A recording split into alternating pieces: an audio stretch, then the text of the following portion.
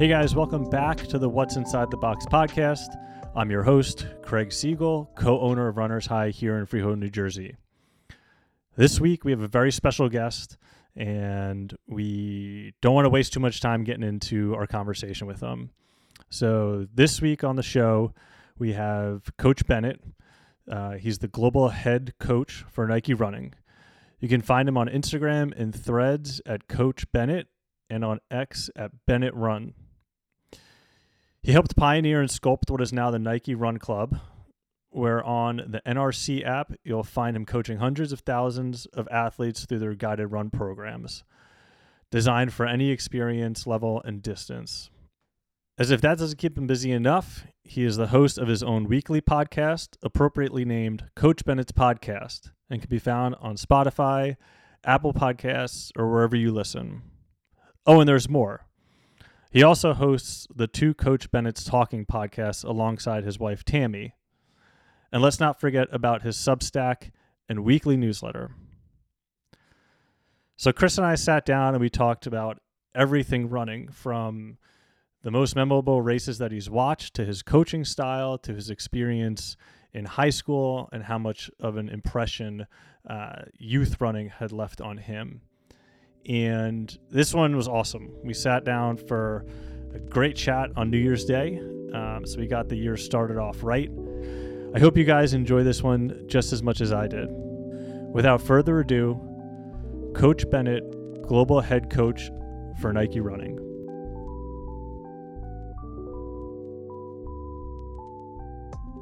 All right, guys. So we're here with Coach Bennett. He is the global head coach for Nike Running. Coach, thanks so much for giving us a bit of your time today and to sit in on episode number 2 of What's Inside the Box podcast here with us. Thanks for having me. Happy New Year. Yeah, Happy New Year to you as well. So yeah, little cheers. What do you got there? What are you going with? Adult beverages or adult sodas? Or no, it's coffee. Actually, I'm going to go the month of January without any adult sodas. So okay. All right. Yeah, I also forgot that it's 11 a.m. over there, but that's okay. That wouldn't have mattered. It's more just giving it up for January. Yeah. Right. So I hit you up a few days before Christmas, and your immediate response to me was a text that said that you're in, followed by an exclamation point, and to let me know how you could help. And that really meant a lot. Your support for the sport and your passion for inclusion is really second to none. So we'll get talking about that. But as we see here on New Year's Day, a day of celebration, reflection, and new beginnings. We'll talk about that a little bit later because I just listened to your end of 2023 podcast, and you have some interesting hot takes on resolutions. So we'll dip into that. But I do feel like we're in for a little bit of a long one here, which is great. Because I think you and I could talk about anything running, New Jersey, or Springsteen related. I'm not sure if you can actually see the poster behind me there. But we'll jump into the boss a little bit later. That's good. I almost wore my sweatshirt, and then I decided to go with the St. Leo's. I'm going to close the door because the dog came in. So rather than hearing a dog basically tip-tap. Yeah. It's all good.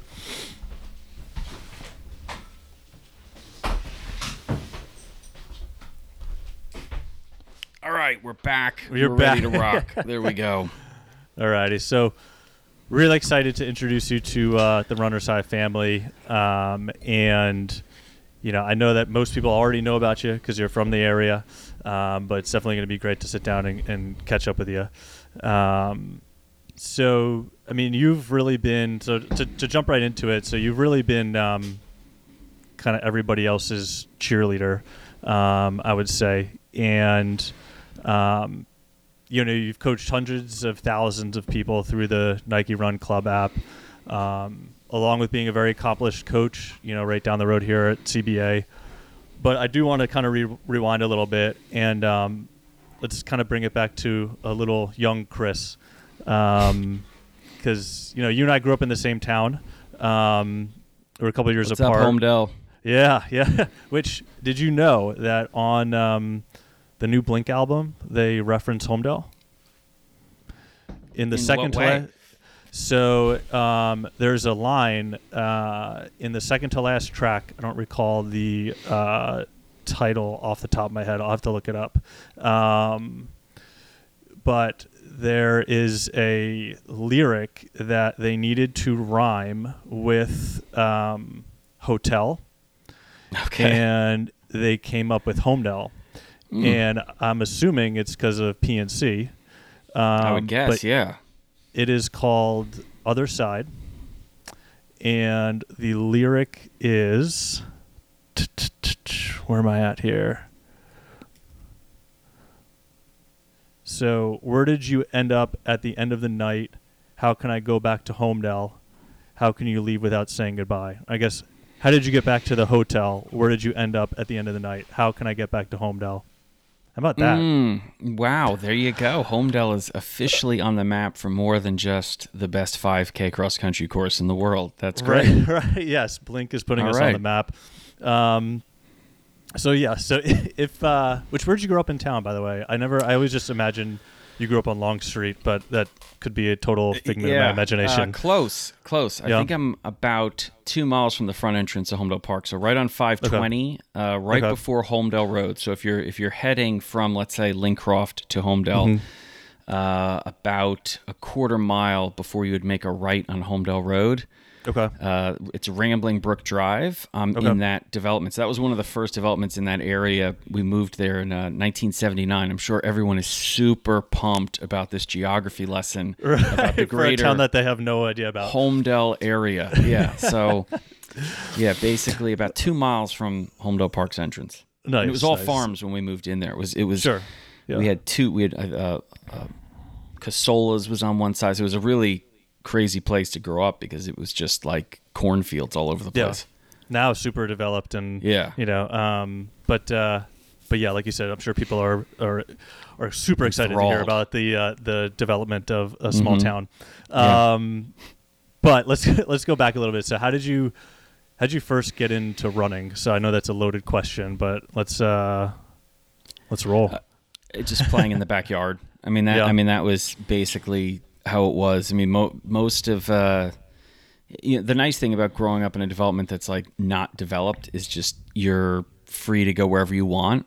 And this was, I think, a slightly different time too. So I spent an incredible amount of time outside, and then I was the fourth out of 5 kids. So if you wanted to be involved, you had to move, because it was just nonstop, whether we were on bikes or we were, playing football or something, or just races.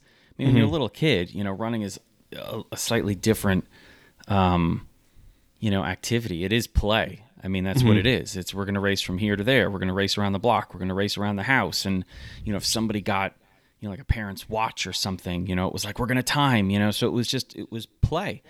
And I mean, that was one aspect of it. So just movement and running around was just always a part of it. And you didn't hate running when you were a kid. I mean, it was a release, I mean, the first thing, if you hang out at like a middle school or playground time, like lunchtime, the second those doors open, boom, what are kids doing? Bust They're out. Sprinting out the doors. No one's like, oh, I gotta, measure my, steps, or I gotta, I don't want to run too much today. It was play. You just ran and until you were exhausted, and it felt great. And then, I mean, the other aspect is just, especially in the Jersey Shore, like we are insanely blessed with like youth running. It is accessible everywhere. Like every middle school has a track team. Most middle schools have a cross country team. There's unbelievable parks. So it was always a viable option. And when I was growing up, like in the fall, soccer wasn't that big of a deal yet. Everyone did cross country. You just did it.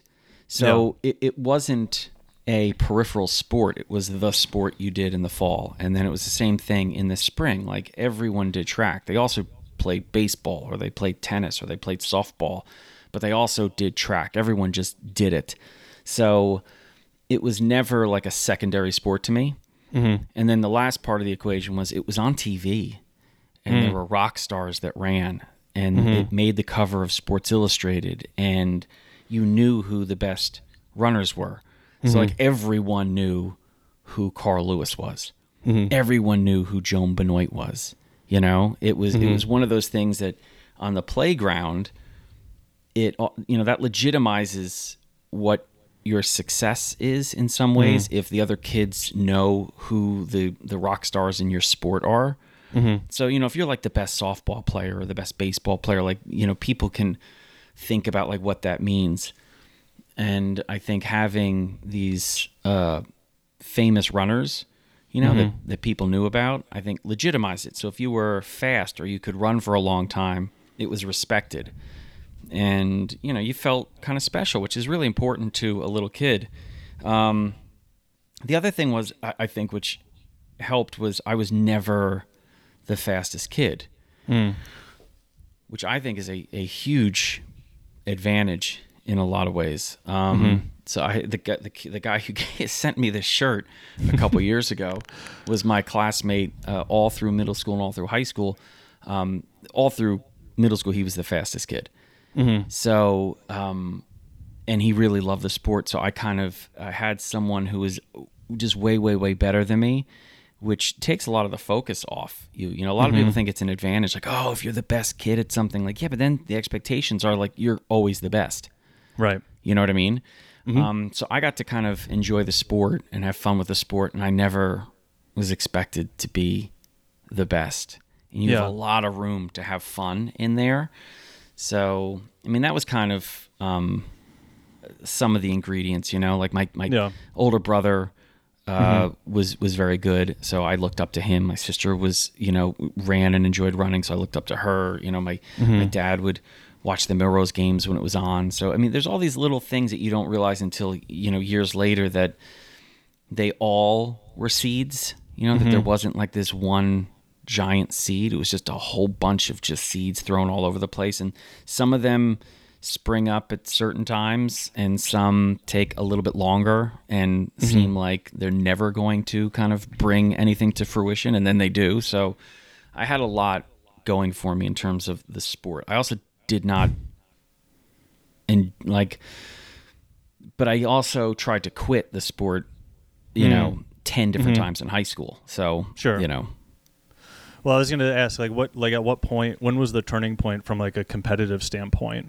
I mean, I feel like for most of us, it was, or, for the majority of us, it was probably like middle school, elementary. It was just like, hey, let's just get out and run. I mean, I don't even really remember anything from middle school cross country or track and field. I remember doing it, but I don't remember like what I ran or anything. And then once you started to get like that first like little bit of taste of success in high school, then it was like, okay, like this is, quickly becoming my identity. You're seeing success, and there's like time to start chasing that. Like, did you find it was around that time for you as well, or? I think I always loved racing. I just thought it was fun, and I like I said, I had the freedom to kind of race and have fun without a number attached to it. Like if I finished 5th or I finished 9th, like, well, I don't know. I mean, middle school, I don't know what that means. No idea. But it was, right, but exactly. I was introduced to the sport where it was a team sport. So, that made everything very, very different. Like you were competing and you were competing for a team. So there was and I think that's how the sport should be introduced completely. I think it should be introduced as a form of play and a team sport. So I always love racing. And in middle school, like we didn't do much at practice. Like I will say this though, our coaches treated the sport with respect. So they didn't treat it like we're going to hate it if we run, which I think is also the worst thing that you can do is like have kids show up and just be like, we're not going to run today. We're going to play crab soccer and eat oranges. Like the kids want to get better and they want to learn the sport. It doesn't mean that they should be out there, running too much and it should be too serious. But we had coaches that, respected the sport and also knew we were little kids. So I got into it through the team aspect, and I loved racing. Absolutely loved racing. I actually started to not enjoy the sport, or at least I convinced myself I didn't enjoy the sport when I got to high school, because you had to consistently train, and that was new. So I loved the racing. I didn't like the training, but you get to a point where you have to train, or you're just not going to, improve. And you're not going to improve in relation to the people around you. Like in middle school, I could wing it. It's like, you're not training very much in middle school, so it doesn't matter. You're just out there but in high school, I struggled because I was just a very lazy kid. I was really lazy. Loved to compete, did not love to train. And that was difficult. So I tried to stop after a freshman year cross country. I tried to stop after freshman year indoor track. I tried to not come back sophomore year. Like, I kept trying to quit. And I had convinced myself that I just hated running. And it was because that was a much easier excuse to have than I'm lazy. So it was like, I don't want to go out and run because I hate running. And it was really, no, you're really lazy. And I just, that would have, 15, that's hard to come to terms with. So it was just way easier for me to just blame the sport. Running sucks. I hate running. It's stupid. I don't want to do it, because every day the alternative was being kind of ashamed that I didn't go out for a run, or, having to realize like you're not running because this is a weakness. And I was like, no, screw that. I'm 15. There are no weaknesses. I just hate the sport. So it took some time. It was probably not until the end of sophomore year where finally I realized that I was lying to myself. And it really came from a conversation with my coach at the time. Yeah, I was going to say, was there a specific math teacher, perhaps at the academy that had a conversation with, or was it just kind of time? I never had Mr. Heath for math. He taught math that was above and beyond what I could do. Right. But he was, I always had a very, very interesting relationship with him, even when I was coaching with him at CBA. But I think he understood that I was lazy. And he had a conversation where basically he came up to me. I vividly remember the conversation because he came straight up to me after practice. And he was moving really quickly, which always scares you when he starts coming at you very quickly. Right. And he just stopped like 2 feet from me and said, like, you could be good. And I was like, all right, yeah. Right, and then he saw from my face, like he just went, no, you could be good. And I was like, oh, I heard you, yeah. And then he literally just stared at me again. He says, no, you could be good. And I'm like confused. I'm like, because he does this sometimes where he just tries to like get in your head. Play you up or guess you up or something. And I was like, what are we doing here? And he just kept saying it. And literally like maybe like the 10th or 11th time I heard what he was saying, and he was stressing could and not good. And I was hearing good. And I suddenly realized what he was saying was like, I'm not right where I that could there's the be. Potential, but Yeah. And that's a pregnant word. There's a lot of meaning in that, could. It didn't change anything overnight, but I suddenly realized like, okay, like when I show up, I got to be all in. And I'm not going to give myself more credit than I deserve, because I don't deserve much credit here for my training. Because like when we didn't have practice, I didn't run. But when we had practice, I was all in. Like there was, it was one of those things where I was no longer going to screw around and pretend like this doesn't matter. I still hadn't worked out how am I going to do stuff on my own. Because if we didn't have practice, I didn't run. Like 99 out of 100 times I didn't run. But at practice, like there wasn't one teammate that could say, I think there was one practice I ever fell off. Like just ever. And I remember, I think I had gotten a cramp, and this is like at the end of a longer recovery run, and the guys in front of me finished, and one of my teammates told me afterwards, he said, "Where's Bennett? What's he doing?" And they said, he dropped off like 1,000 meters ago. And he's like, "Oh, is he being a wimp or something like that?" And he's like, and the kid said to him, he goes, "Well, in 4 years, I think this is the first time he fell off." And the coach was like, "Oh, you're right." So then he like drove his car out to get me. But like I only bring up that story because that, to me, later on, I realized that was actually what was most important to me.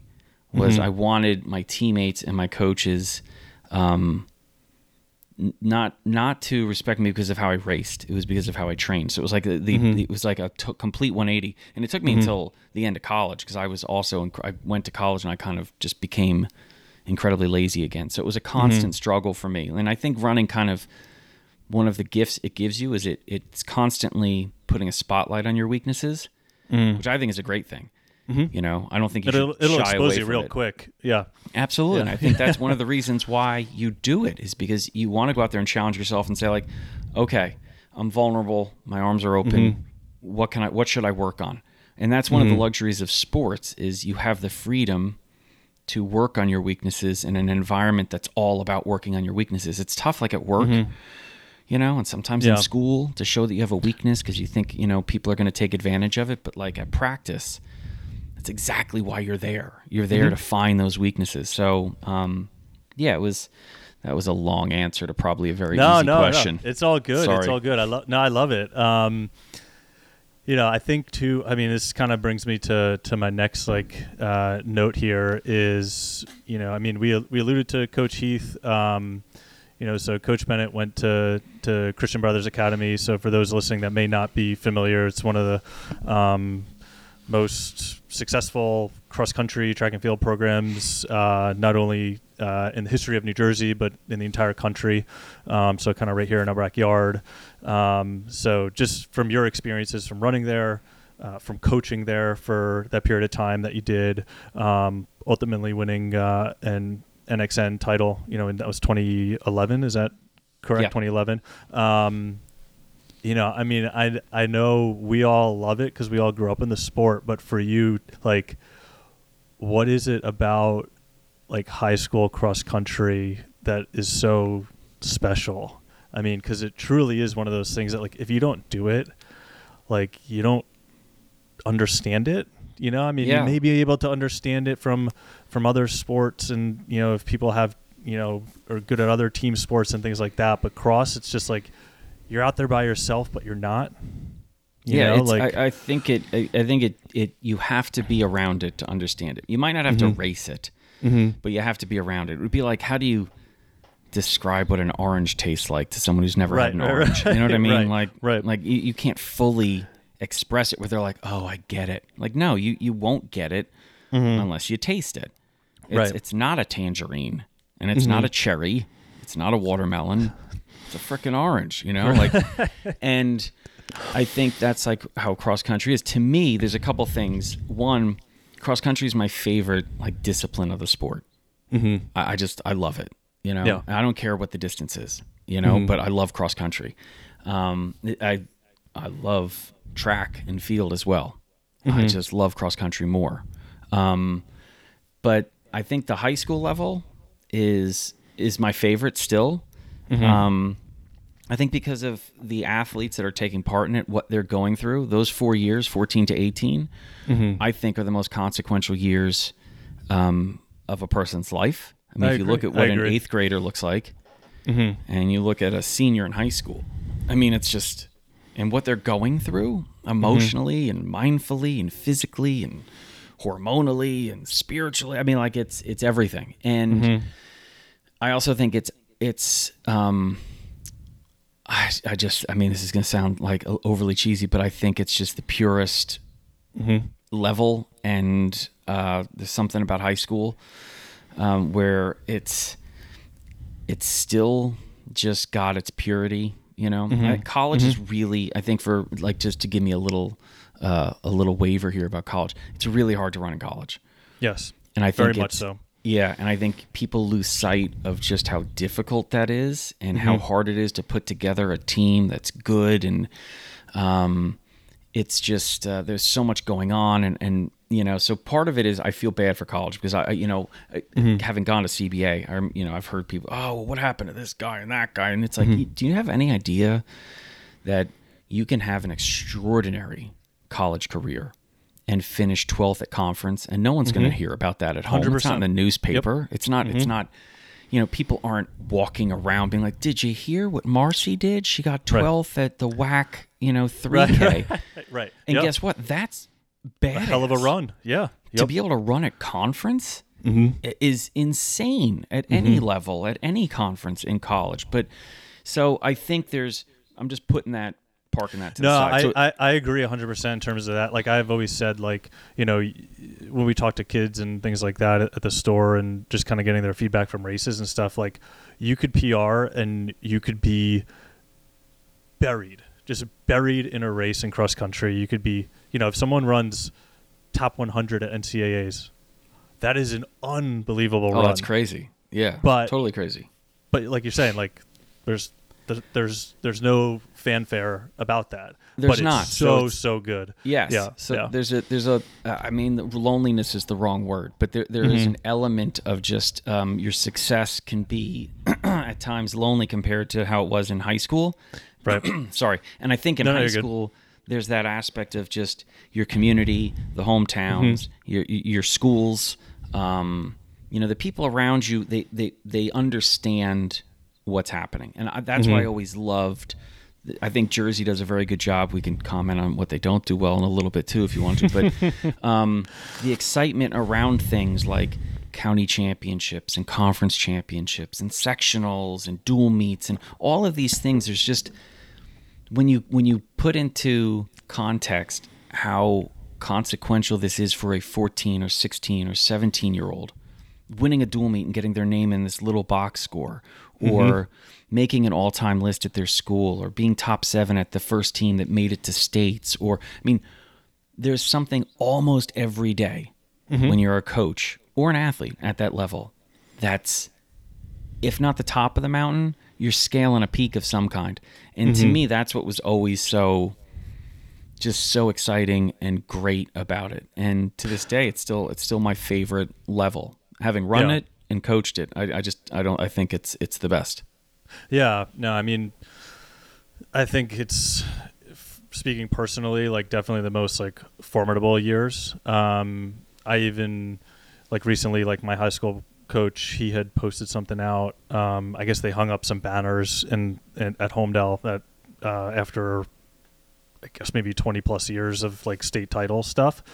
So he posted out a picture of it, and I put a little comment there. I was like, "You're still one of the most influential people on my life." Like I put him in there with my father and with, you know, my college coach, Marcus O'Sullivan. Like those are the 3 guys that I feel like have had the biggest impact on like the direction of my life. Like, because I think in those years too, in high school, like you learn so much about yourself, regardless of, you know, if it's actually about running or not. But, you know, running is really freaking hard, and you can understand that you can do really hard things if it's, you know, schoolwork, or now as an adult, you know, business and college, and, you know, all sorts of stuff. So, but yeah, no, it's a very special sport, and you know, and you have very few people in your life when you're that age, really at any age, but that you will accept criticism from and will trust when they tell you you've done something great.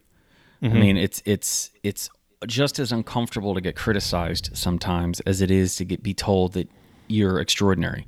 And you can run away from both, and it's damaging in both ways. I mean, now on the flip side, like, you know, considering what you just mentioned about a coach, it also means that a coach can be just as damaging to a young athlete. So there's an awesome responsibility, I think, when you're coaching any athlete, but I don't know, I think especially younger athletes, like you just have to understand, like, you have the potential to be one of the most consequential people in their lives, one way or another. So to me, it was always a very kind of sacred job it still is to be a coach. Yeah, I mean, I think that segues great into kind of my next note here. So while I was doing my, you know, we know each other, but I was still doing my homework, doing my due diligence here. I didn't realize how many like legends of the coaching world that you have had the opportunity to be coached by. Yeah, I mean, like crazy. we go down this list. Like, so Schumacher at UNC when he was at UNC, Vin Lanana, Jeff Johnson, Gags, and Jack Daniels. Yeah, and before Jerry was Joe Nesbitt Mabe at North Carolina, who was a 96 10K Olympian. Yeah, so yeah. And then in high school you had Heath, which legendary from high school. I mean, that to me is like the 1927 Yankees. I mean, that's like a murderer's row. I was trying to think of like who's left off of that list from a legendary perspective. I mean, we could obviously debate that. Yeah. A few, but from when I was running, not many. Yeah.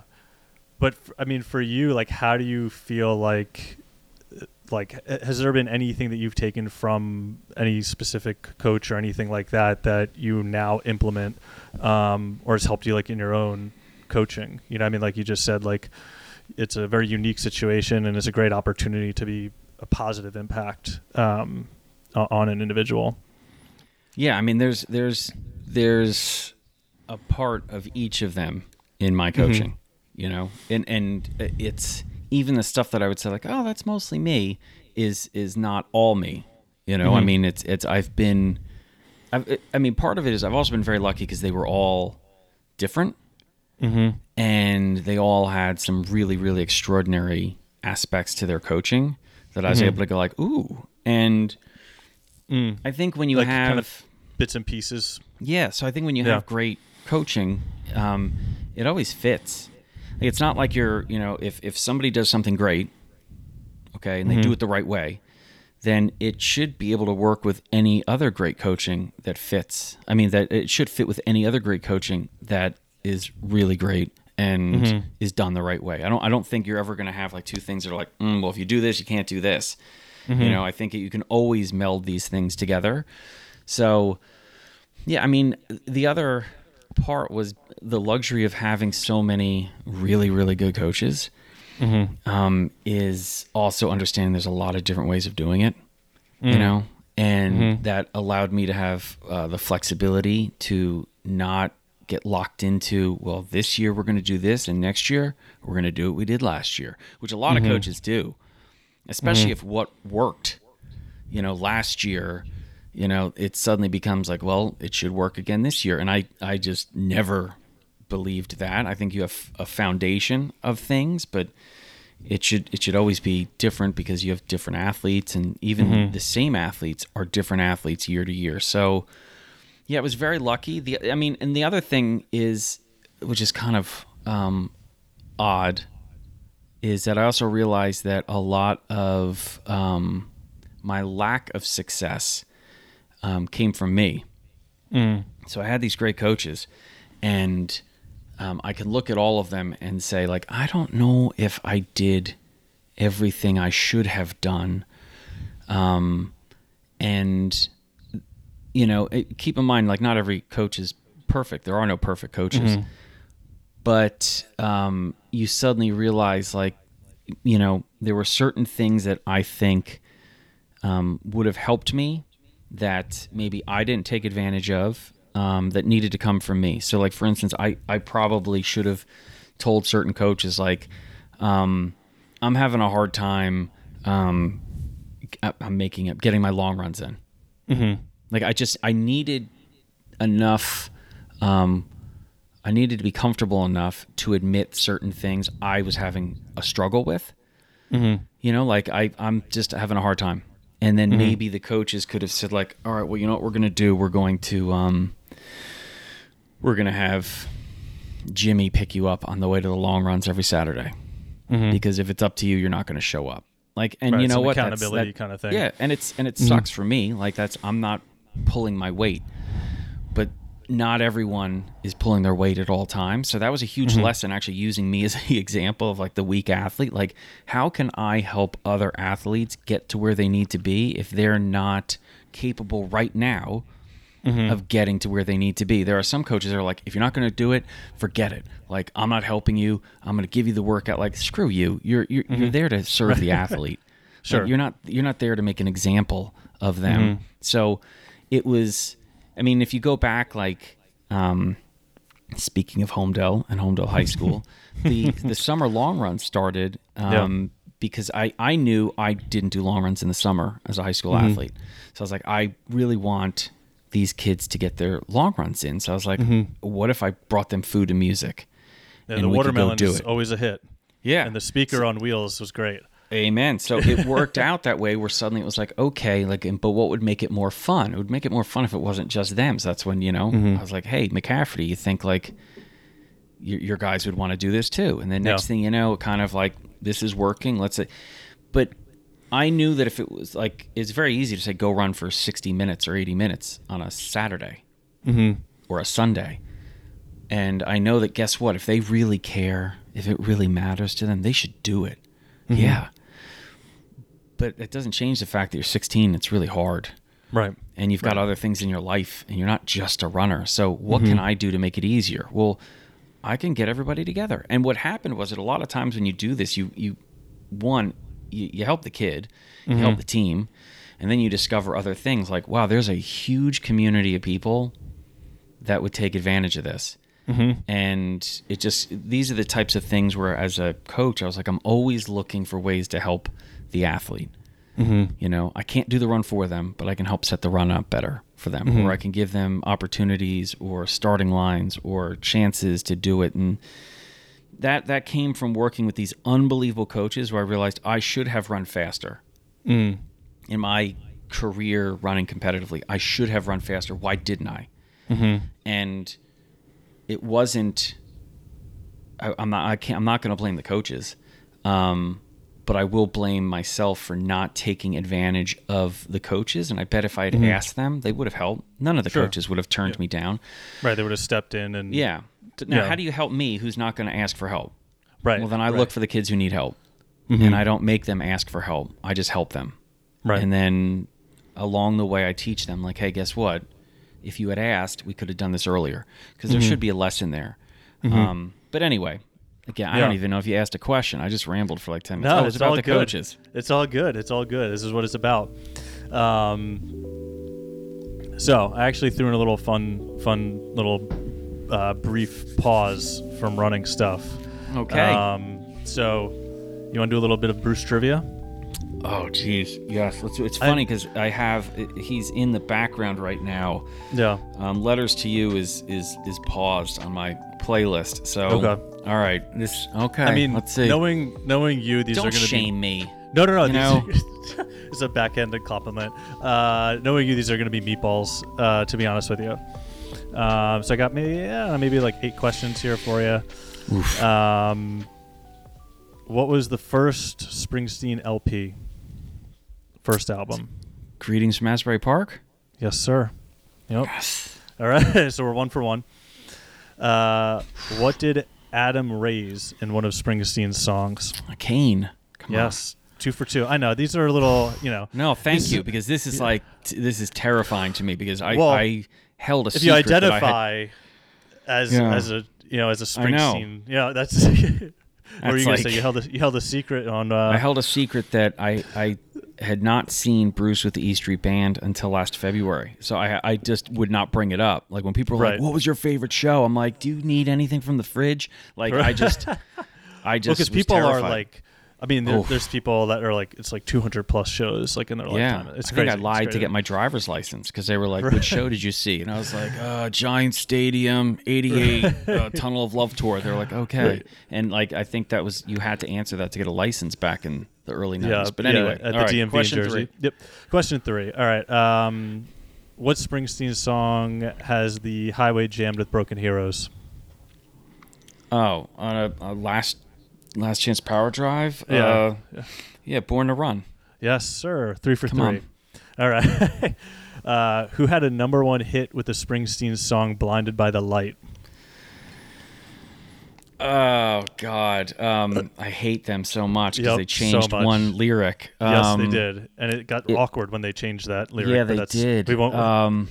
We might get the explicit tag on. We can tell everybody. Wrapped up. It should be wrapped up like a deuce. That's all we're going to say. Correct. Correct. Oh man, this is terrible. There's alliteration in the name. Yeah. Well, give me a clue. It starts with an M.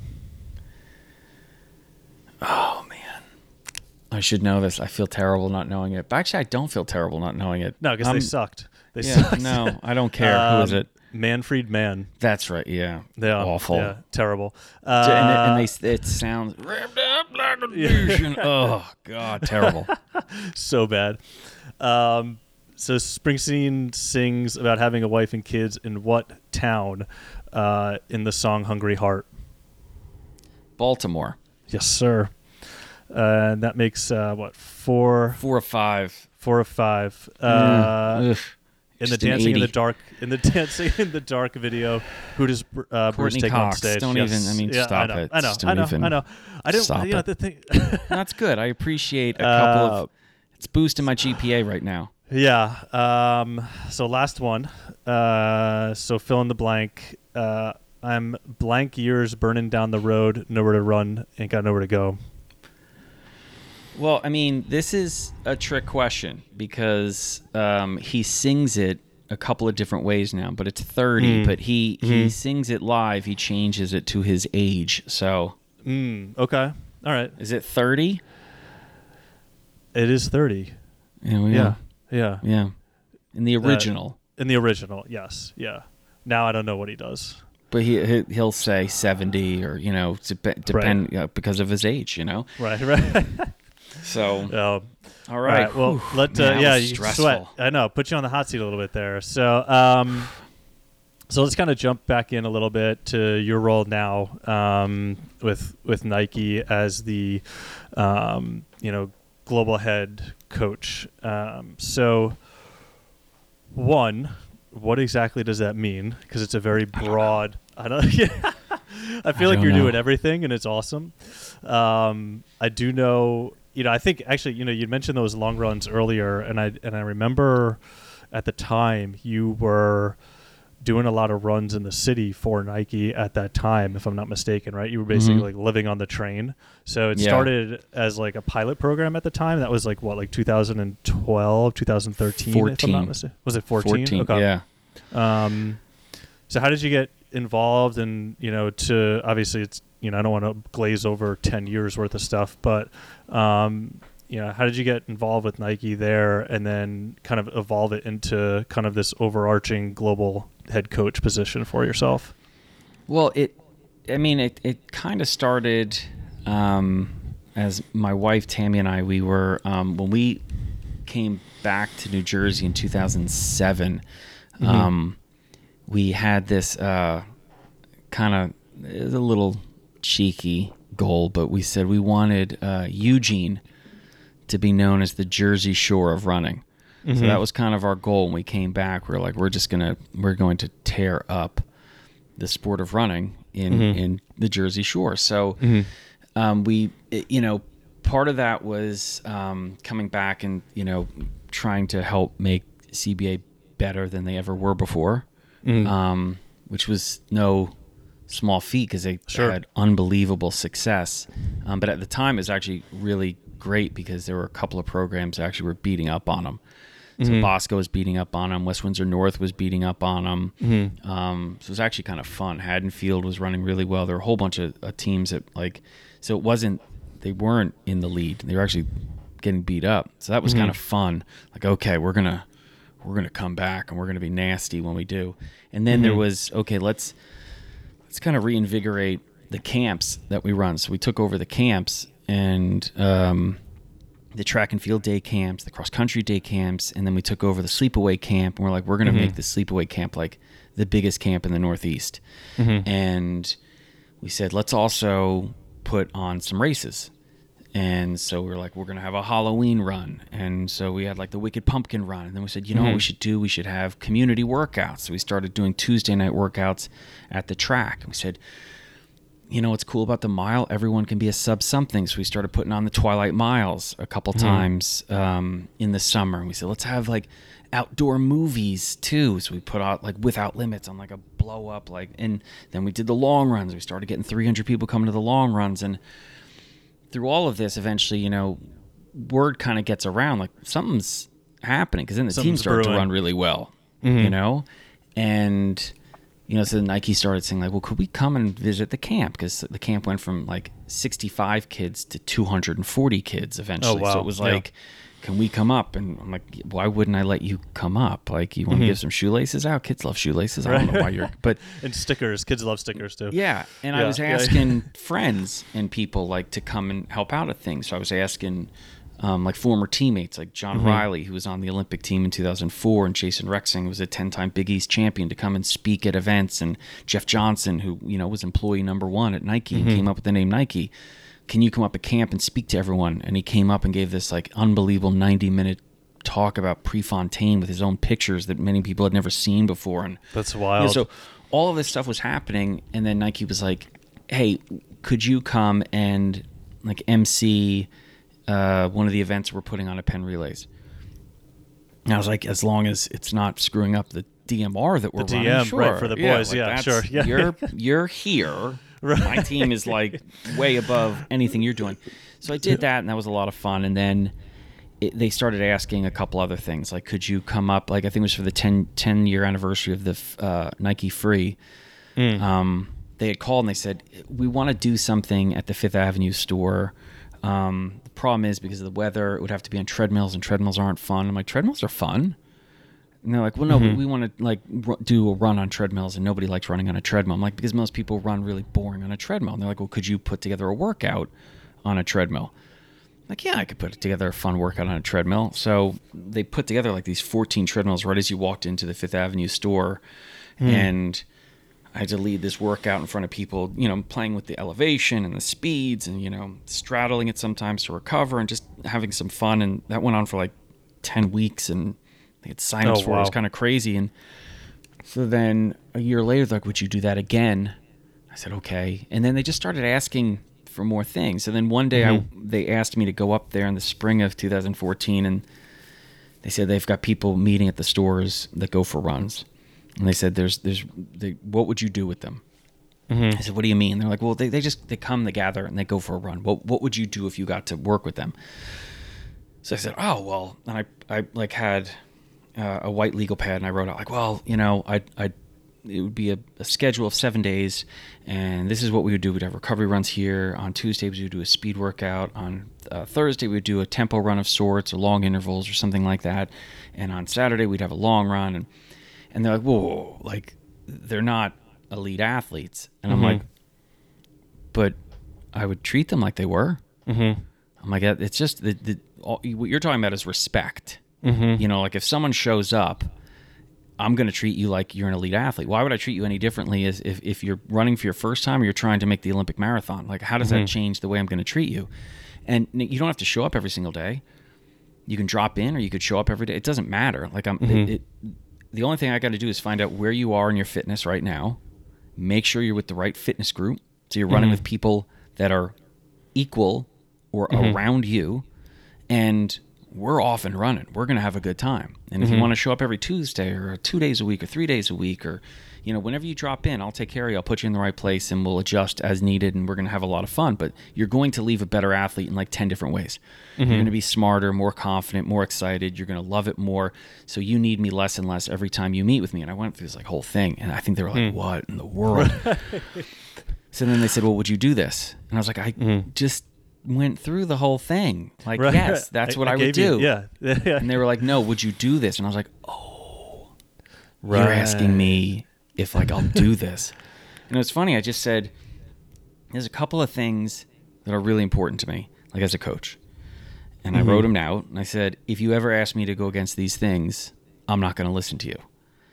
And it was things like, you know, respect the run, don't fear it. Every run has a purpose. We are all meant to be runners. You know, to be a great runner, you need to be a great athlete. Measure success as many ways as you can. You know, we'll believe in you even if you don't. You know, like, I was like, this is it. This is like what I stand for. And they said, okay. And it was the hardest decision I made professionally, because the greatest job in the world is coaching high school cross country and track and field. The thing that was interesting to me was, at that point, the elite running world in the U.S. was turning a corner and getting really good.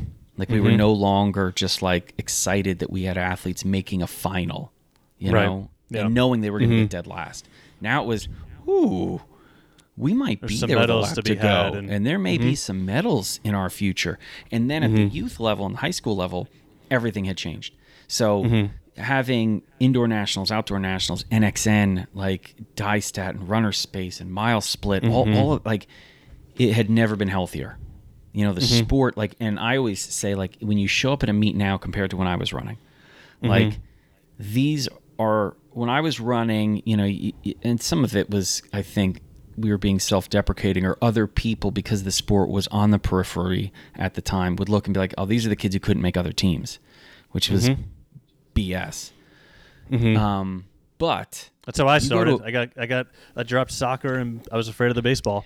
And so sure, I started running. And that's but it's also kind of insulting to the sport. If Definitely. You go now, like if you look at it, like it's you're seeing kids that are leaving other sports because they would rather run cross or track and field, which is unbelievably healthy for the sport. Where people are like, well, I could do lacrosse, but I want to run the half and the mile, or you know, I could play football, but like I could be one of the state's best 400-meter runners. Like, and you're seeing these people make these decisions, which is great. And I thought, you know, that's 0.5% up here and 0.5% up here. Like, what about the 99% in the middle who are getting told the wrong things? Who we are the only sport that people take part in it and feel like they're apart from it. Like we're the only sport where people say, I'm not a runner. And you're like, you've run 6 half marathons. What are you talking about? You're a runner. Yes. Yep. Like, oh yeah. We get it all the time in the shop. They come in and people come in and it's, I'm not a runner, but I run 3 or 4 times a week, 3 miles to 5 miles at a time. It's like, you're a runner. Like, I hate to break it to you. Like, and a lot of them, I thought there's so much wrong with the sport. So much wrong with them. Like, what if I could do something, which is a little egotistical, but I think it was less well, maybe it was a lot of ego, but it was also really optimistic and hopeful. Like, maybe I'll gonna work really, really, really, really hard. And that was kind of the inspiration to do it was what if I could treat that person who comes into the store and says, I'm not a runner, like the kid who showed up at practice on day one and was like, I've never run before, I'm not a real runner. Because I know that if I can get you for a couple years, you're going to be and feel like a rock star. Like that was, give me 2 years, man. Just give me 2 years and I will have you ready to run through a wall. Because I'm going to get you to fall in love with the sport, and I'm going to get you to fall in love with your team. If I can just do those 2 things, the training, training is inconsequential. If the kid does not love the sport and love their teammates, I don't care what kind of a coach you are. Coaches usually have it backwards. Like, we're going to do all this training. And it's like, no. Get them to fall in love with the sport.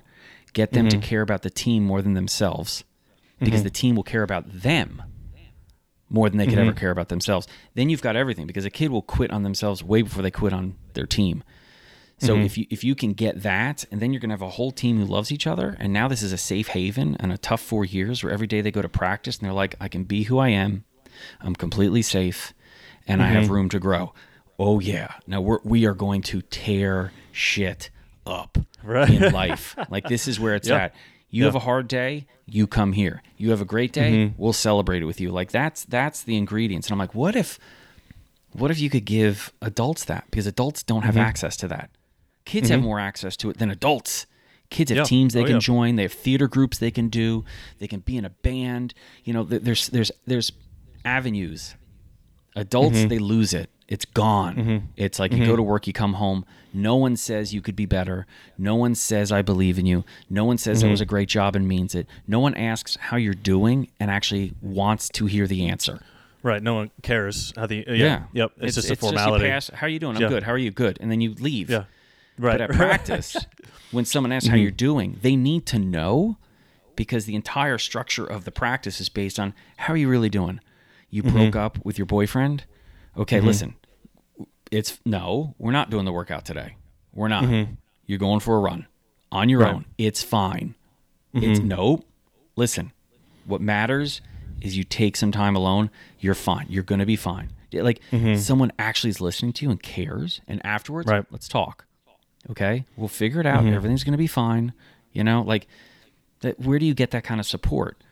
So like that was kind of like, I thought, what if I did this the right way, and I didn't coach and lead with numbers, and I didn't coach and lead with fartlek and tempo.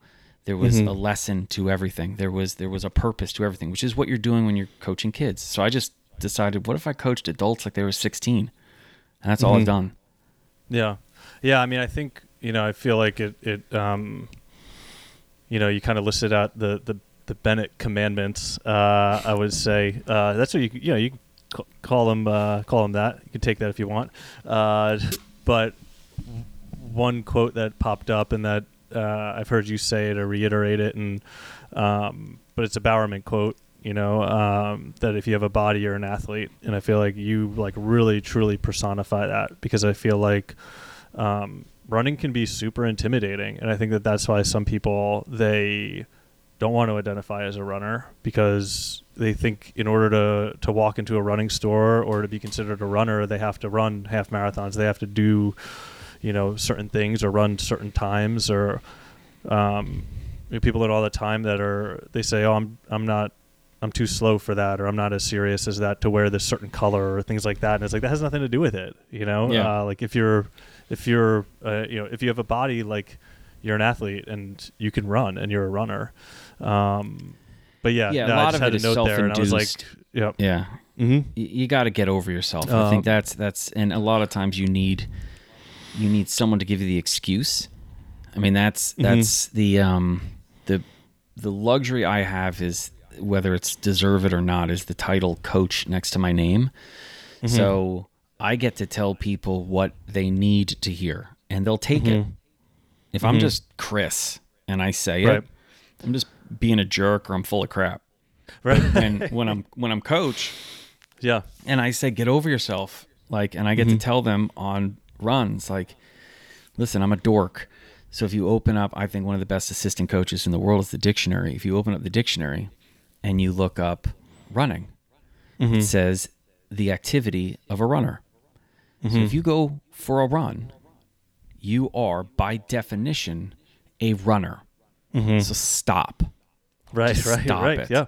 And when people come up and say things like, well, I'm really slow, and I'm like, well, that means to me, what I hear is that you're also fast, because slow can only be in comparison to fast, which means you have to have a fast. Now, you may just think it's faster than slow, and it's not really fast. I don't really care. It doesn't matter. It means the same thing. It's like when they come up and tell me, my name is blank and I suck at running, and then I immediately say to them, like, I believe you. And they're like, whoa, I thought you were going to say something different. And I'm like, well, why? Right. This has to be based on trust. If you tell me you suck, I believe you. Now, granted, it doesn't change my job. You just need to leave here better. You will equate that with sucking less, but sucking less just means better. Eventually, I think you're going to change the way you see things, and you're going to realize it's a much more positive way of looking at what we're doing, is you're getting better every time as opposed to sucking less. But it doesn't change my job. And it's I can be abrasive, isn't the right word. I just get to be very honest. And we lack honesty in most of our conversations these days. So it's I get to cut through some crap, it really helps, I think, with adults, because it's rare that they get to have a real honest conversation with somebody who's like, I'm not here to tell you what you want to hear. I'm here to tell you what you need to hear. And sometimes it works together and they're both, but sometimes they're not. And people come back because it also means I can't lie, though. Right. Because then anything I say is suspect. So it's not always easy, but it's the right thing is always the right thing to do, whether it's easy or not. Yeah, definitely. And I mean, I think too, one thing, at least in my experience, that I don't think individuals who are runners give themselves enough credit for is the actual act of running. And like, to me, when someone comes in and they're like, oh, like I ran, 4.5 hours or 5.5 hours for the marathon, I'm not here to judge that. I'm here to welcome that with open arms. And to me, like, that is badass and that is tough as hell, because I don't know about you, but like, I don't want to be out there for 5 hours. You know what I mean? Well, I couldn't be out there for 5 hours. I mean, that's the thing that people like. That's when I said that line earlier. Measure success as many ways as you can. We do ourselves such a grave disservice when we limit what we consider a success. Like covering 26.2 miles. We're talking about the marathon. Covering 26.2 miles in 2 hours and 55 minutes is insane. It's crazy. It's wild. Like that's nuts. But I'll tell you what. I would imagine that the overwhelming majority of people who can run 2 hours and 55 minutes in the marathon couldn't run for 5 hours in a row. Right. They couldn't do it. They would just be broken. They would stop multiple times. They just don't have the capacity to run for that duration. And yet, people who run for that duration are so likely to diminish how badass it is to be able to power your body and do little jumps, little bits of flight for 5 hours in a row.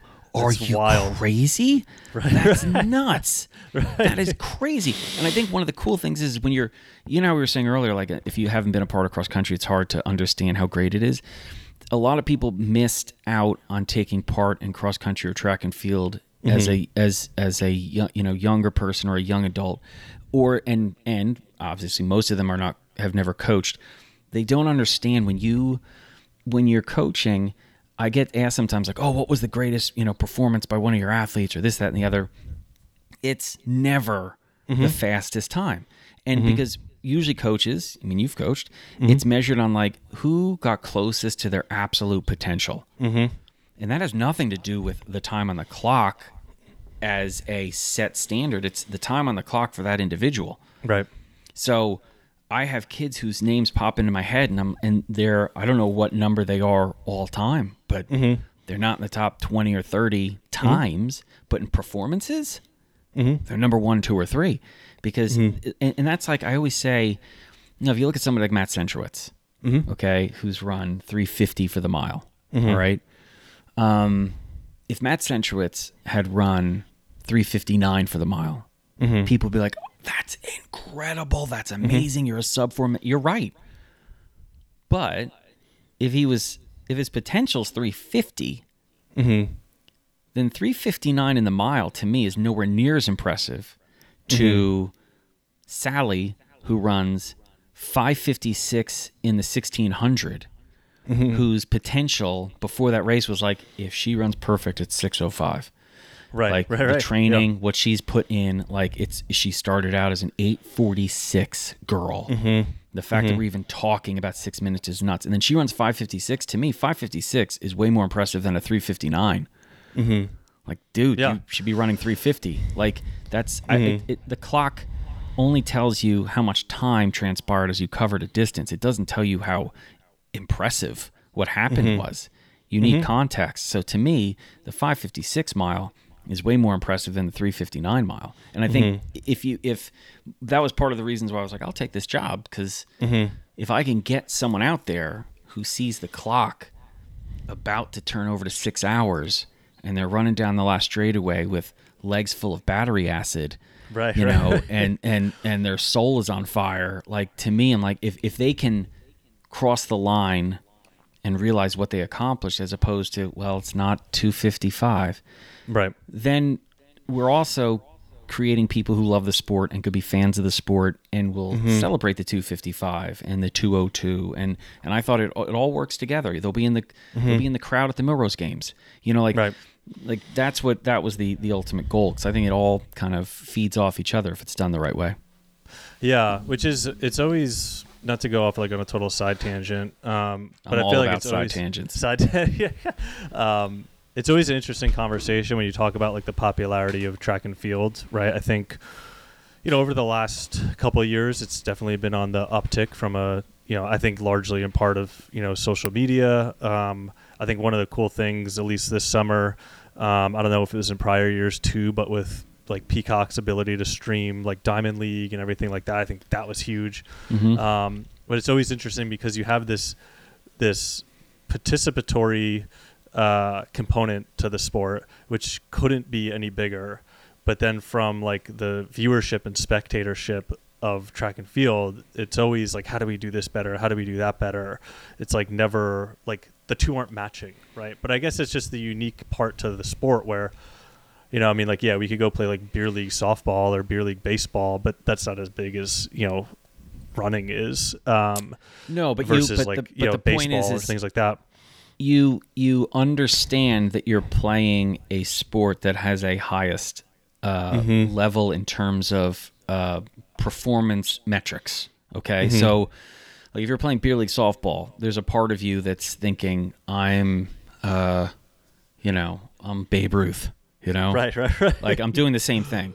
You know, or if you're playing basketball, I mean, I was just watching Iowa play the other day. Like, you know, Caitlin Clark. You know, like there is that component to it. We just as a sport have done an absolutely horrendous job making sure that the people that are participating know that they are a part of and not apart from what's happening on the track and on the trails and at the front of this road race that they're a part of. It's that thing that we're talking about, that athlete coming in and saying, like, I only run 6 hours, as opposed to saying, if I'm trying my best, I'm experiencing what Kipchoge's experiencing. Like you are.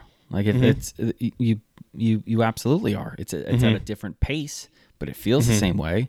Like if you at your best is 5:55 for the marathon, then you're going to experience pretty much exactly what Kipchoge's experiencing. The doubts, am I going to go with this move? Can I hang on? I got to control my breathing. My form's breaking down. I don't think I can do this. Why the F did I sign up for? Like, I know he's like, everyone thinks he's like Yoda, but yeah, well, Yoda deals with doubts as well and suffers and has to have breakthroughs and breakdowns and stumbles and falls and pick themselves back up. You're going through the same shit. It's just the reality. We just have done a terrible job doing that and making it fun and exciting. You know, I mean, most broadcasts are just really boring. I'll tell you what, not to go down another exit here, but I think the NCAA cross country meet, that coverage is the best coverage of anything we do. And I think the commentators are great. I think Merber and Tollefson do a great job. But I think the way that they show it, the stats they show on the side, the live updates and everything. Absolutely. Yeah. I think they could do even more. I think they've got kind of the answer. Like you get drones. I think once they figure out how to show stuff happening in the pack and the movement in the pack and the slight like team things, because they've got the numbers there and it kind of gives you the idea of what a coach is looking at, which is we know we're in 5th at 1K and we moved up to 3rd by 2K, and that's good, and this team's moving backwards, this team's coming screaming from the back, and like all of these different things and how important each individual athlete is. Like that's exciting and tense. That's the fun part about the cross-country coverages. I was tense the entire time. Right. Well, especially in the last 2 years with how close some of those races were. I mean, but last year we saw it was a tiebreaker on the men's side had to be put into place. And then this past year, I think the women's was 1 point, right? Between NC State and NAU. Yeah. So like, you've got that tension crazy. That's there. Yeah. But there's also other things. So like on the track, I remember I'm friends with this guy, Rob Vermillion, who does some of the announcing at Hayward Field, and we were having a conversation like a year ago about announcing, and I said, there's every single race at Hayward Field, especially when you get to like the elite level stuff, like the Prefontaine Classic, and I said, you have, it seems like almost every race, it's like, is this race going to be a world record, or a meet record? I said, that's exciting, but most of them aren't world records and most aren't meet records. I say, but 6th, 7th, and 12th place were national records for Ecuador, Guatemala, and Algeria. Like, why are we not announcing that? Why aren't we announcing at, the Oregon State Championships that the first 3 girls in the 5A 3K are the 5th, 7th, and 8th fastest times in Oregon history? Like, because the crowd just wants to cheer for anything. Right. Like they are there. They're excited. They want to know they saw greatness. Like, we're ready. Like, give me something to cheer and I will cheer. Like, it's hard to find a more positive, supportive group of people than people at a track or cross country meet. Like, you tell me I just saw something great. I will cheer. I will stand up and I will salute these people. Like, but let me know. Don't tell me afterwards. Like, give me something. And what happens is there becomes this kind of excitement. I'll tell you what, one of the best 30 minutes of track and field I've ever been to was at the Valentine Invitational last year, where I think the first 11 heats or 10 heats of the men's mile, somebody broke 4 minutes. And the announcer, who was the assistant coach at American, went up there and was completely out of control. And I mean that in the best possible way. Sure. But no one left the place. It was jammed. And we got to like the 7th heat, and he's like, can we get anyone to break 4 minutes? We've already broken the record for most 4 minutes ever in a meet. And then they'd go through 800, and he'd say, 158.2. And the place would go crazy. Bananas. This is the 7th heat of the mile. I've lost my voice. I'm completely out of control. And that, I was like, this is, if you could get someone who just left the Celtics game, who sat for 75% of it, you know, and cheered for 30% of it, to come in here and watch this 30 minutes. And if you think like, well, you can recreate this for the women's, how many women can we get under 445 at a meet? Like, what's the record for a college invitational? How many have been under 445? Is it 22? I don't know. Bring that up, and the crowd would be like, okay, the number's 22. I'm in. Let's go get it. Right, let's go get it. We just got all 16 women in heat 1 under. Like, oh my gosh. Like, and then and the thing was like in the 5th heat, the Division 3 record was set, and some other kid set the Boston College school record, and all of these things are coming in. I thought, this is amazing. And this is why when we did the Twilight Miles, when Tammy and I back in the day, we would break everything up by heats. So we would start out with an untimed heat, you know, and everyone in the untimed heat would tell us what their PB was. Most of them had never run a mile before. So everyone set a personal best. Crowd's all excited. Next up is the sub 12 race. And we're cheering everyone on to see if we can get under 12. And we've got rabbits taking you through it, like 11:20 and 11:40. There's 2 different rabbits. But the point is, we're announcing like, everyone's under 12 minutes, you know, but the frenzy. Sure. Like, if I had told you how out of control people were getting to watch an 11:48 mile, it's because of the context. Sure. It's because, you know, Frank has a 12:11 PB, and he wants to break 12, and he just ran 11:48. And hell yeah, I'm in. So I think we do a disservice to ourselves by not celebrating more. But man, we just went off on a rant. It's all good. That's what podcasts are, right? I guess, you know. So that's what we're. Cheers that's to what us. We're doing. Cheers to us here. I got the just the water, but couple more talking points before we let you go, because I know you got the Knicks game on hold on DVR for you. It's gonna be a tough one. Timberwolves. All right. Oh geez. So, us being a running shop, I think you and I had actually conversed a little bit about this when we were out at campus for the little summit, the RSG summit last summer. But you were a great moderator there for a couple of the different events and talks. But from like a running industry perspective, you know, I always like to get people's like memories of first being in a running store and like what that meant to you. It was massive. I mean, I remember my first time getting a pair of running specific shoes. It was the Pegasus, and I was running, I guess it would have been 4th grade at St. Leo's, and I went in, and it was the running store in Shrewsbury, which I remember Tim McClune's old store, and I remember they had a like fake rubber like painted track as the floor. So I went in, and you see, to me, it was going back to, you know, when I was talking about first starting and being, you know, on like youth cross country and stuff, and how the coaches legitimized it, and it was on TV, you know, like going to a store that had jerseys up on the wall and had pictures of runners up on the wall and had only running gear. Like as a 10-year-old, it made me realize just how big and magical this sport was. It was such a big deal. And I'll tell you what, for the entirety of my life after that, when I bought a pair of shoes at a store, it was always a running specialty store. Because I wanted that. I wanted like the accidental conversations you kind of have when the person there asks like, do you run? Yes. What team do you run for? I run for St. Leo's. Are you doing cross country? Yeah. How long is it? It's a mile and a half. Oh, how's the team going to be? And it matters that somebody asked you a question about what you're doing, that somebody cared, and that somebody also was going to not say like, yeah, these are the running shoes, they all work, this, that, and the other. Like, there was something about being around, and again, I think the word nerd is like the ultimate compliment. Being around a bunch of runners that gave a crap, understood, knew what you were going through, and if you were lucky enough to go back and someone remembered you, it's hard to put into words how important that was. And Jeff Johnson, again, who was one of my coaches, but he ran the first Nike store, Blue Ribbon Sports in Santa Monica. And his ingredients are the same ingredients that we need today. Basically, it was just like, know your customers, serve them. And he would, like, Nike's entire thing, I think, started with what he did in that store, which was he had a whole bunch of index cards.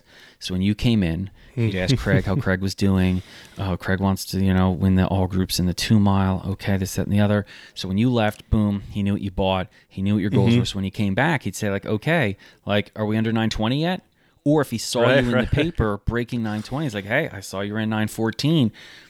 When you're coming in, that's amazing. I mean, yeah, it's special. So yeah, you feel special, and I think the best way of looking at a running store to me is very few places like it. Most sports do not have it. In fact, the only sports I think that can even come close to a great running store would be a skate shop or a surf shop. I think that's it. Like, it's a part of the community. There's a vibe, and you feel a part of something very special when you're in it. So yeah, I remember it completely, man. Yeah.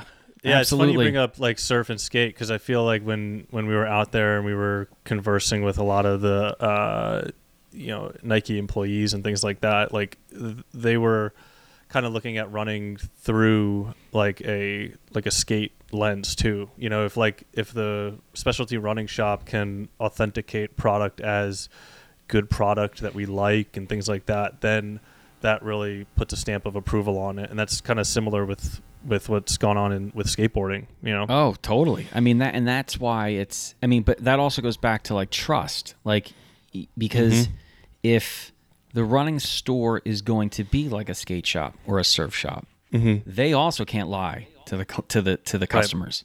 You know what I mean? They can't be full of crap. Like, I can't imagine anything that would kill a skate shop or a surf shop more than being like a poser. Than being like unauthentic, illegitimate, being a liar, being an interloper, like you don't belong, you're faking it. Like you cannot do that. And that was, again, I think part of why it was so special to go to a place like this, because you knew it was people who knew the sport, loved the sport, and wanted you to be a part of the sport. You know what I mean? Like there's few places where you walk in and people are like, oh, we want you on the starting line. Oh, baby, yeah. Like, we want you. Like, you've never run before? Even better. Like, this is going to be a great world. That's the best person to deal with. Yeah, that's the best person to have an interaction with, All right, so I got little lightning round questions, but before we do that, I have one more topic that I'm interested to get your feedback on, because I know you're a historian of the sport. Okay. And, your experiences, obviously, between running at CBA, UNC, farm team, and then ultimately, being, Nike global head coach, like has presented you the opportunity to rub elbows with some of the elite in our world.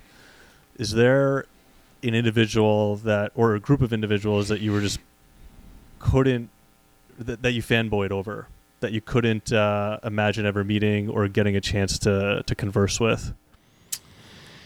Yeah, they're all people from when I was a kid. So like anyone I've met as an adult that I kind of came to my attention as I was an adult, or even college or after. it wasn't the same. So when I've met, Joan Benoit Samuelson for the first time, I met her for the first time at NXN back in like 2012 or something like that. She was coming down the stairs on Nike's campus, and I was there with the team. And I kind of freaked out about that because I also had like a crush on her when I was like 8 years old. So when she was winning the Olympic marathon, I kind of that was a big deal because, I think where I was fanboying, it was usually people who, at a certain age, they were more than just athletes to me. They were kind of, possibilities and potential, and they were larger than life. They weren't just athletes. I remember watching her do the victory lap in the Coliseum in front of 100,000 people with an American flag, and I was 8. So that was like one of my first like complete rock stars. Carl Lewis was the same way. I met Carl Lewis for the first time like 2 years ago, and I remember being in the backyard running around because he had just won the long jump, and I remember going running down the street like yelling, and I remember our neighbor was a girl who was a couple years older than me, and it was until years later that I realized like, oh, she was screwing with me. I was like, he just long jumped 27 feet or something like that. She was like, you mean 27 inches? I was like, no, 27 feet. And she was like 27 inches. And I was like, that was, I was just too young to realize that this 13-year-old girl was like, I'm just going to piss this kid off. And then Seb Coe, who was like that too. So, those were kind of the athletes that were all around the time when I was first discovering the sport. So they represented the sport. And I've met most of the top runners now, and they're, across the board. I've had really good meetings with all these people. They're really cool people. But they're the best in the sport now. So I respect them. I respect them what they've done, but they're not the sport for me. And I think you get a few of them when you're younger or when you're first introduced to the sport. And it's similar to like when you think back to those special bands or singers that that got you through high school. They just hit differently, because I think they pulled more weight than some other people, whether they realize it or not. I'm sure there are people that, were 40 or 50 when Seb Coe was at his best, and he's different to them than he is to me. So I'm looking at him still through the lens of 8-year-old eyes, as opposed to the age that I am now. So, it's mostly kids. Brings up a question for me though. Like when you were 8, would you ever imagine that you were going to be in a Pegasus commercial with Joni? Right? No, probably not. Dressed up in green and yellow tracksuits. Yeah, and I'll tell you what, that was the most comfortable tracksuit. That they brought that out. I'm like, I don't know about this. And then I put it on. I was like, oh, this is really comfortable. If we're going for kind of weirdo, then we've got it. But I'm a comfortable weirdo. Right. It was so comfortable. We nailed it. I was I complimented it so many times. I thought there was a small chance they were going to say, "Why don't you just take it with you?" And No, there was no offer. No, there was no offer. No, that's a bummer. They're gonna put it in a museum somewhere. I know the whole campus is like a museum. They're gonna hang it up, or probably in a box somewhere, But it's definitely not in my room. So I never thought that. That's too funny. Yeah. All right, a couple quick lightning round questions before we let you get to your Knickerbockers. All right, so you obviously moved from East Coast, West Coast. You have ties at both. Running on either coast, East or West? East Coast, yeah. Okay. There's the Northern California is insane. Like it's really good. It's the hometown vibes of the East Coast. But I gotta give a shout out to the Northern California trails are. Right. Just truly remarkable. But yeah, there's something about having, that anytime I go for a run, there's a little excitement that I might pass somebody that I know. Sure. And that's a really cool feeling. Favorite running shoe of all time? Well, I mean, I'm sentimental to the Pegasus. That's what I've worn more than any other. But I remember there were a shoe called the Miler, which was it existed for a very short amount of time that I really liked. And then I know it's not a trainer, but I was lucky enough to run when the Gisaris were a pair of spikes that you could run in. And yes, sir. I don't think there's ever been a pair of spikes that had as much excitement and badassery associated with it than the red on one side, Volt on the other side. Yep. Spikes are a part of the plate. Gisaris. So it's so funny that you bring that up because they released last outdoors. They released a Rival D in a split colorway like the old Gisari. Yeah, and then now they next week or so they're releasing Vapors in the split colorway. And like when the Rivals, I know when the Rivals came in like last year, we were so geeked out. We were like, "Oh my god, like these are so sick!" And like trying to explain it to kids though, like at like 15, where they had no idea about like the reference of the colorway to that stuff. But it was those hold a special place. Yeah, I used to talk about the Gisaris when I was coaching CBA, and I built them up to such a point that kids were begging to wear them. And I made a deal. I said, fine. I'm like, you can wear them. You can race in them, but you have to guarantee a personal best. Right. And which is a lot to ask, because personal bests don't happen very often. But it actually, I think they were worn like something like maybe like 6 or 7 times by different kids. And I think they were personal best every single time. Hey, that's batting 100, batting 1,000, I should say. There you go. I guess that answers my next question. Favorite spike of all time. So there we go. There you go. Mile or 1,500? I can't even believe I'm pausing on this. The mile just I think means more. But it's funny how outside of the U.S., because when I'm writing like guided runs and stuff like that, it's, the audience is global. So it's a good reminder to not be so such of a homeboy and realize like outside of the United States nobody thinks in miles at all. At all. But at the same time, the mile, I think the mile, it took me a little bit of time. Oregon at the high school level runs the 1,500 and the 3K. So more than anything, like not racing in college, not racing for the Nike Farm Team, it's been having kids race high school in Oregon that has kind of skewed in my head the importance and the magic of the 1,500 because I'm thinking about it all the time now in the spring for years and years and years. I got 3 kids. So it's that's actually done more damage to my love of the mile than anything else. So the 1,500 has made inroads because of Oregon High School. Right. All right. Favorite race to watch of all time? You mean that like each year, like what's my favorite, or what's just my favorite race like your ever? Your overall professional race to watch, yeah.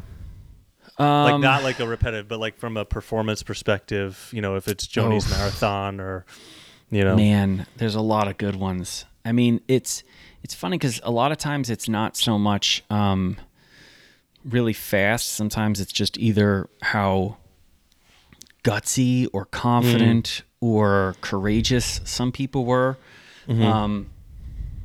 Now, there's a couple that stand out. I mean, I have to mention it's not even like it was that crazy of a race, but it was just a crazy moment. In the 83 World Championship 5K, Eamon Coughlin comes off the final corner and goes right onto the outside of the Russian in the lead and starts going like this to the crowd. Right. And the crowd just starts going crazy, and it's because he knows I'm about to drill this dude. Right. And then it's obnoxious. Yeah, it just drops the hammer. But you got to remember, I'm a child of the Cold War, so beating the Russians is beating the Russians. You know what I mean? And that's a Villanova guy right there too. Yeah, that's right. So the great Irishman Eamon Coughlin, who's another guy I met that like freaked me out.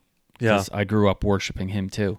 Yeah. And Marcus O'Sullivan, who you mentioned as a coach of yours, also one of the nicest gentlemen on the planet. Yes. But I mean, Joni taking the lead. If people have never watched that, it's worth looking into it because, she takes the lead about 5K into the marathon.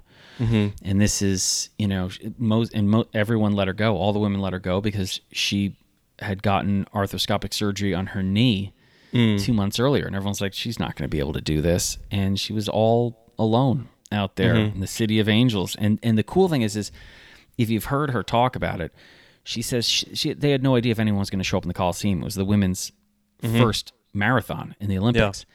It's like, we didn't know. Like, some people thought it was stupid to end it in the Coliseum because it would be embarrassing if there were like 15,000 people there. It holds 100,000 people. But,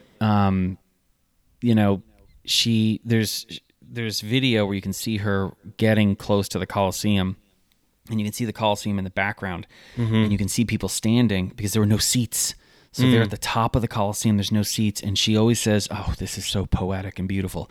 She has this, the crowds are coming out now in LA, and they're cheering her on because it's on TV, and more people are coming out to the roads. And before she gets into the Coliseum, there's a tunnel she has to go through, this downhill tunnel, and she gets in there, and it's completely dark and totally quiet. So she has this moment where she's alone, and it's maybe 30 seconds. And she asks herself, like, do you have what it takes to carry this torch that they're going to give you for winning the first marathon, for being the winner of the first women's Olympic marathon, which they had to battle to get? And she decides, yes, I have the strength to do it. And she's in this darkness, and then there's this shot of her coming out of the tunnel into this unbelievable light. It's sunshine, 100,000 people, and and the crowd just goes crazy. Now, being a dork, I'm going to tell you why this was such a big part in why I think I run and I love the sport.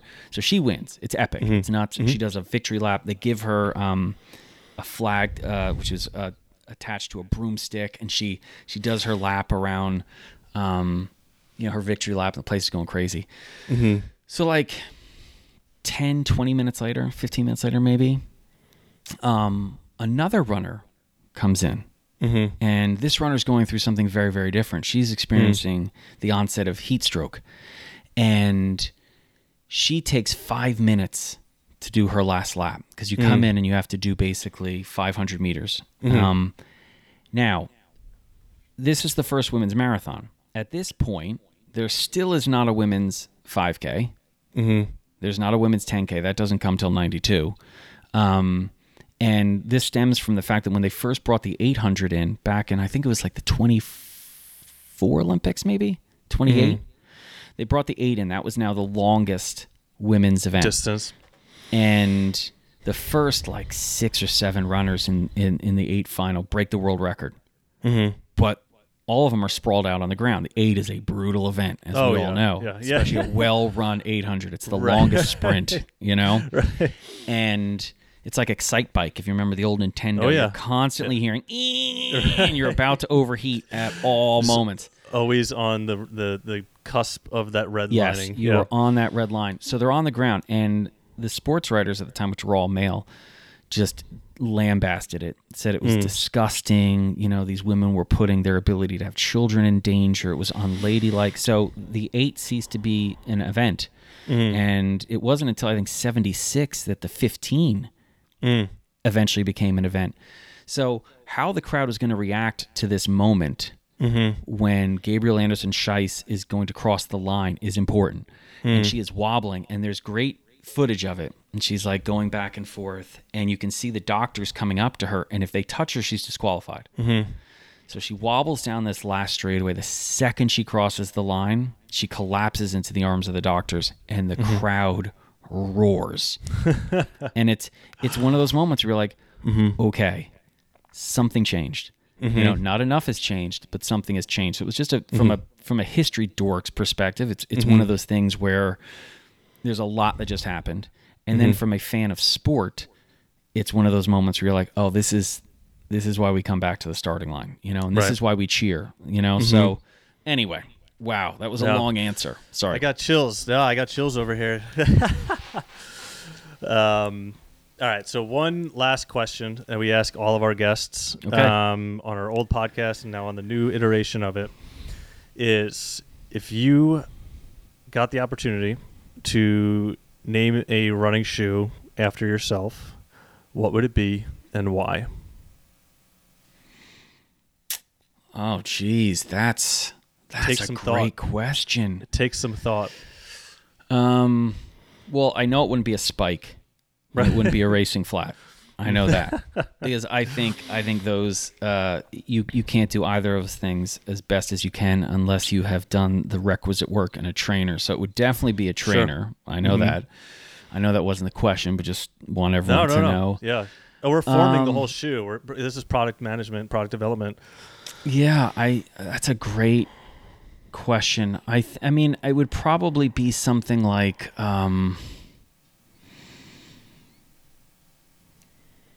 man, how about the Epiphany? How about that? Because I think there's a chance.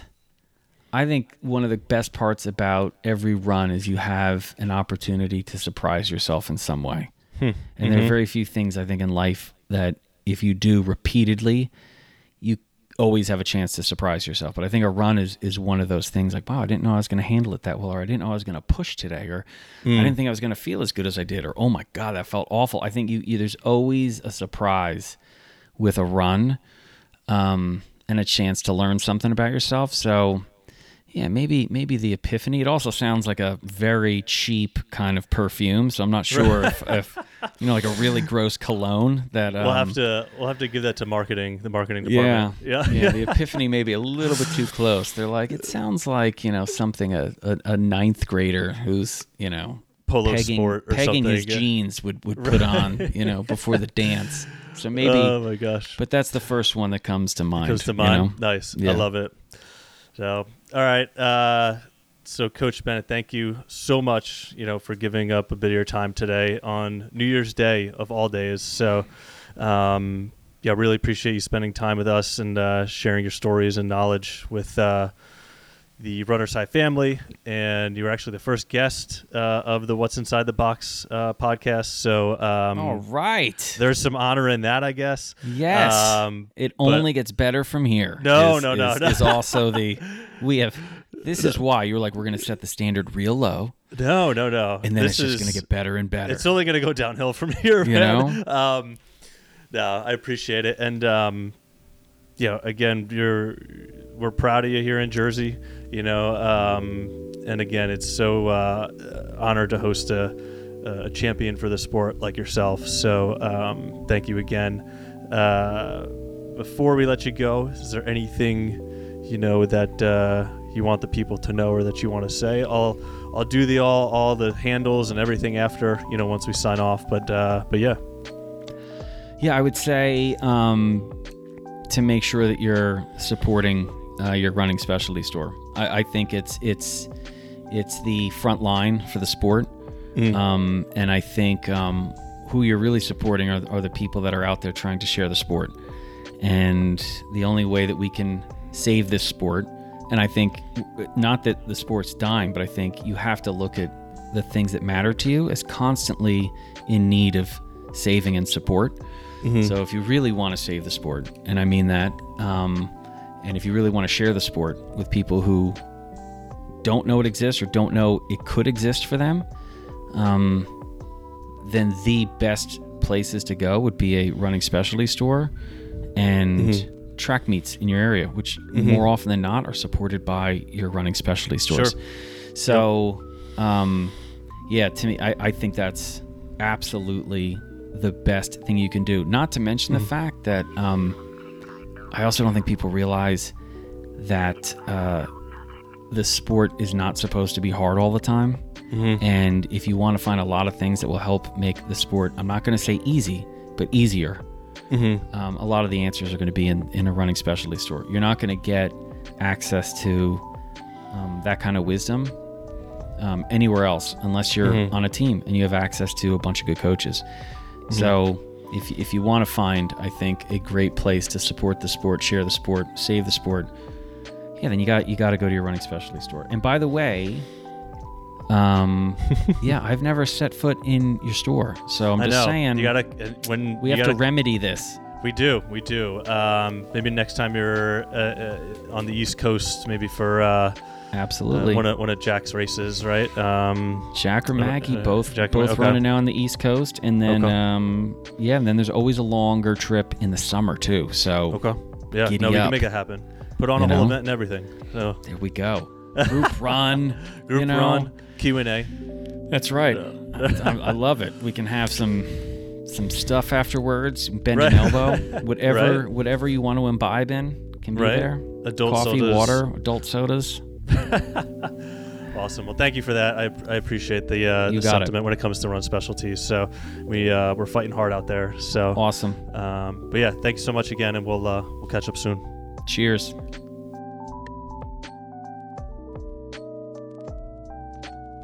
Alrighty, guys. So what a great opportunity that was to spend some time with Coach Bennett, the global head coach for Nike Running. You can find him on Instagram and Threads at Coach Bennett and on X at Bennett Run, or on the Nike Run Club app, where he leads hundreds of thousands of athletes through guided runs and training programs. Definitely catch his weekly podcast, Coach Bennett's Podcast, where he discusses all things related to running, along with 2 Coach Bennett's Talking podcasts, both available on Spotify and Apple Podcasts. Before we sign off, don't forget to rate, review, and subscribe to the show. If you enjoyed this episode, please feel free to share it with friends and family, and let's keep the momentum going. Until next time, this has been another episode of What's Inside the Box, presented by Runners High. Thanks, y'all, and we'll catch up with you next week.